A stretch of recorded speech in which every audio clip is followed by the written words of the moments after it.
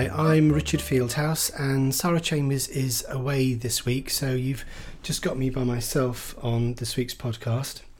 So I'm talking to you today about the latest edition of the NASGP's Sessional GP magazine. It's its 89th edition. So if you can look at it online on the digital version, or you can download a PDF version, or I've printed out a paper copy here as I was editing it. So the front cover, lovely bright coloured mural of some graffiti. We've got a prize going. If anybody knows where that was taken, in which city, we'll give them a bar of Montezuma chocolate, or 2 bars of Montezuma chocolate, if you take a selfie with that in the background. Anyway. So I first really pleased with this edition of the magazine. Magazine starts off with a lovely rundown by Zoe Norris of the recent LMC conference. Picked out a few good points there, beautifully written. Couple of pieces, but a couple of bits of information there about how the conference is rejecting the ability for the Department of Health to, if it's got any plans to set locum rates, so boycotting of that, talk of that, and also about the potential for industrial action and how sessional GPs could be involved with that. A lot of that coming down to getting you guys all to sign up with your local medical committee, if you can, just usual Google search or ask around for that. The next article, we've actually got 2 articles. It's really great when we can coordinate some articles, and these are our financial articles in Money Matters. The first is from Liz Densley, our expert accountant, from the Association of Medical Accountants, and also financial advice article from Kevin Walker. So Liz's article is on that sort of tax advice about being ill, or in this case, how to be prepared for being ill. Just putting a few things into place. For example, you've probably heard this advice before, but have at least sort of 6 months savings hanging around in an account that you can use to help pay bills and all that kind of thing. Also about trying to get your bill, making sure you're paying your bills by direct debit. Simple advice, but if you fall ill and you can't pay your bills, you could end up in all sorts of problems down the line. And this goes into details on how to pay your tax if you're short of money because you've been ill. What can go on there, about keeping records, about keeping HMRC notified. But also some really good advice there about child benefits. If your income drops below the certain amount which this goes into, then about how to change that so you actually benefit rather than lose out of that. And then following on from that, we've then got Kevin Walker, our financial advisors, article on looking at how to mitigate against any money loss by taking out various types of insurance scheme, from the permanent health insurance scheme or a critical illness policy. Quite different things. Also goes into your conventional life insurance policy if you have a mortgage. And there are other areas too, like the very short-term accident policies. But anyway, some great advice there from Kevin. And what I know from Kevin, you see from there's a link on, being a digital magazine, you can click on the link, and Kevin's always happy to give advice if you've got any particular concerns there. Then carrying on with Sonia Hutton-Taylor's exhaustive advice on careers, and she's been doing a really brilliant series. We're now 3 parts in. This one is on recharging. These are 4 skills, the 4 new skills we need for general practice. This one is on burnout and how to recharge and how to recognise that. And also, there is a lot of advice out there about burnout, but it's kind of a bit pithy in terms of helping you to. The trouble is with burnout, I think what Sonia is saying, is is it's really hard to recognise when you're burning out.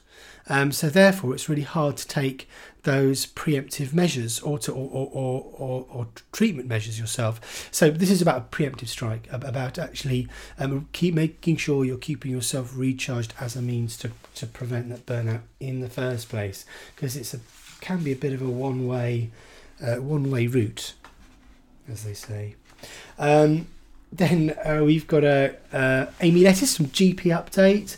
Again, these are great because Amy puts together these articles in a really lovely, interesting, readable way. And there's a great table in here. This one is about the normal variants of lower limb conditions in children. And I didn't know this, but 25 to 50% of all new paediatric orthopaedic outpatient referrals are due to normal variants in a growing child. That's an incredible amount of wastage in the NHS if that's what we're doing. And there's some really, for example, out-towing, which apparently is quite normal as a child starts to walk, but should resolve by 18 to 24 months. But if it persists beyond or starts in older kids, then refer. Lots of advice like that on that article. And again, what we do with all these magazine articles, as you've probably noticed over the following weeks, is we then put those onto our website as blog items as well, so they become eminently more searchable, so you can look out for it there and save it to your favourites. Then we have from the Medical Protection Society, Rachel Birch has done a really good piece for us on 2-week referrals and the pitfalls that go around with that. And for example, complaints and issues when you can really just panic and scare patients, and it's a very emotive consultation for all the usual reasons, and therefore it can be fraught with potential litigation.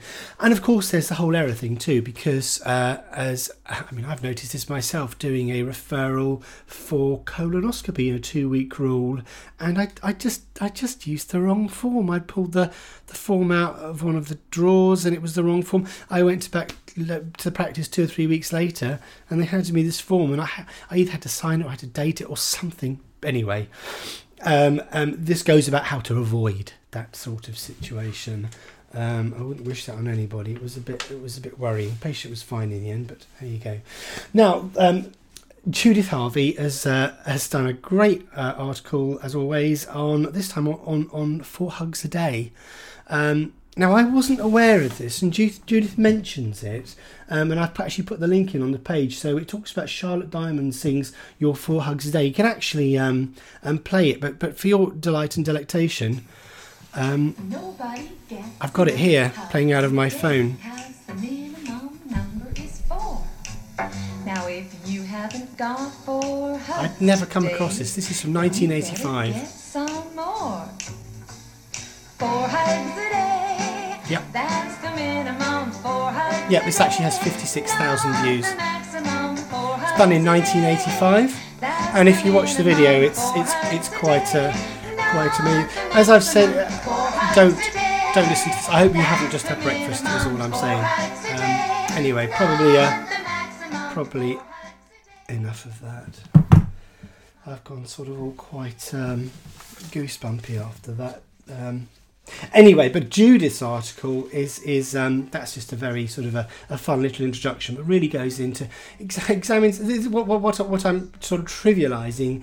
Judith puts into sharp relief as actually just such an important thing about human touch when it comes to us as humans and us as carers and doctors, and about the importance of it, and how we can use that in our consult. God, she's still going. Sorry. Turn that off. And how important that can be for us as GPs, and also how to protect oneself, make sure it's not inappropriate. There's a little bit about that there too. And then finally, Lindsay, our overseas correspondent. I think it's a very glamorous title for Lindsay, but it suits her perfectly. This is Lindsay, as you may have read before, is a GP in Australia, and it's really great to hear what's going on the other side of the world. And there is a sort of an odd crisis going on in Australia, but not in a way that we would recognise. Being working in the UK, the first is that there seems to be lots of issues in Australia about this, because the government is reducing what it pays a full-time GP equivalent by $100,000 per year to make up a gap for patient care. And what the GP practice are doing is therefore having to charge their patients more, and obviously there's all sorts of issues there. But the GPs in Australia seem to be very savvy and are actually handing this back directly to the patient in a very organised, coordinated way to plead to the Australian government that this is a kind of crazy idea and it's affecting the poor. This is almost a frightening sort of potential taste of things to come for us here in the UK. But anyway, really good read. And the other thing too is that Australia has enough GPs, and the Royal College of Australian GPs is actually now asking the government to please take GPs off its list of people wanting of GPs wanting to move there. So if you're thinking of going to Australia, probably get that done sooner rather than later. But otherwise, let's really make the most of UK general practice over here, because that is ultimately for the best of everyone, he says. Anyway, I hope that's been interesting. I do urge you to read it. It's a really good read. Just other news this week with NASGP, and I've put this in the magazine. In an email I've done that this Thursday. Is that we've on our standardised practice information portal, we've now gone live with two things. One is a functionality that allows your practice pack to be plugged in to one at the local network, your CCG or whatever, so that the CCG can then populate a part of the practice pack that then all the local practices who use the services arranged by the CCG or the hospital or whatever can then synchronise and share all these different contact records with practices and whatever. And the other thing is we've now gone live with our post system. So this means that when you're in a practice pack and you've created a relationship with a practice, you've signed into a practice pack, and you can invite practices if you haven't already got practices signed up. And then when you're logged in there in surgery or whenever, you can actually take part in the posts. It's sort of like a Facebook style message board. So the practice manager or the partners or you can share information about services, about what's going on in the practice, about the lunchtime meeting or whatever. And then, so that's what we call that practice post. We've also got a network post. So similarly, when logged into a practice, if that practice is linked to a local CCG through the SPIP, you can then share messages and posts with other GPs and practices in that network locality area. And thirdly, we've also now got NASGP post, which is for paying members only. It's like a Facebook group type message board for NASGP members. Anyway, I hope you're enjoying the summer, and thank you very much for listening.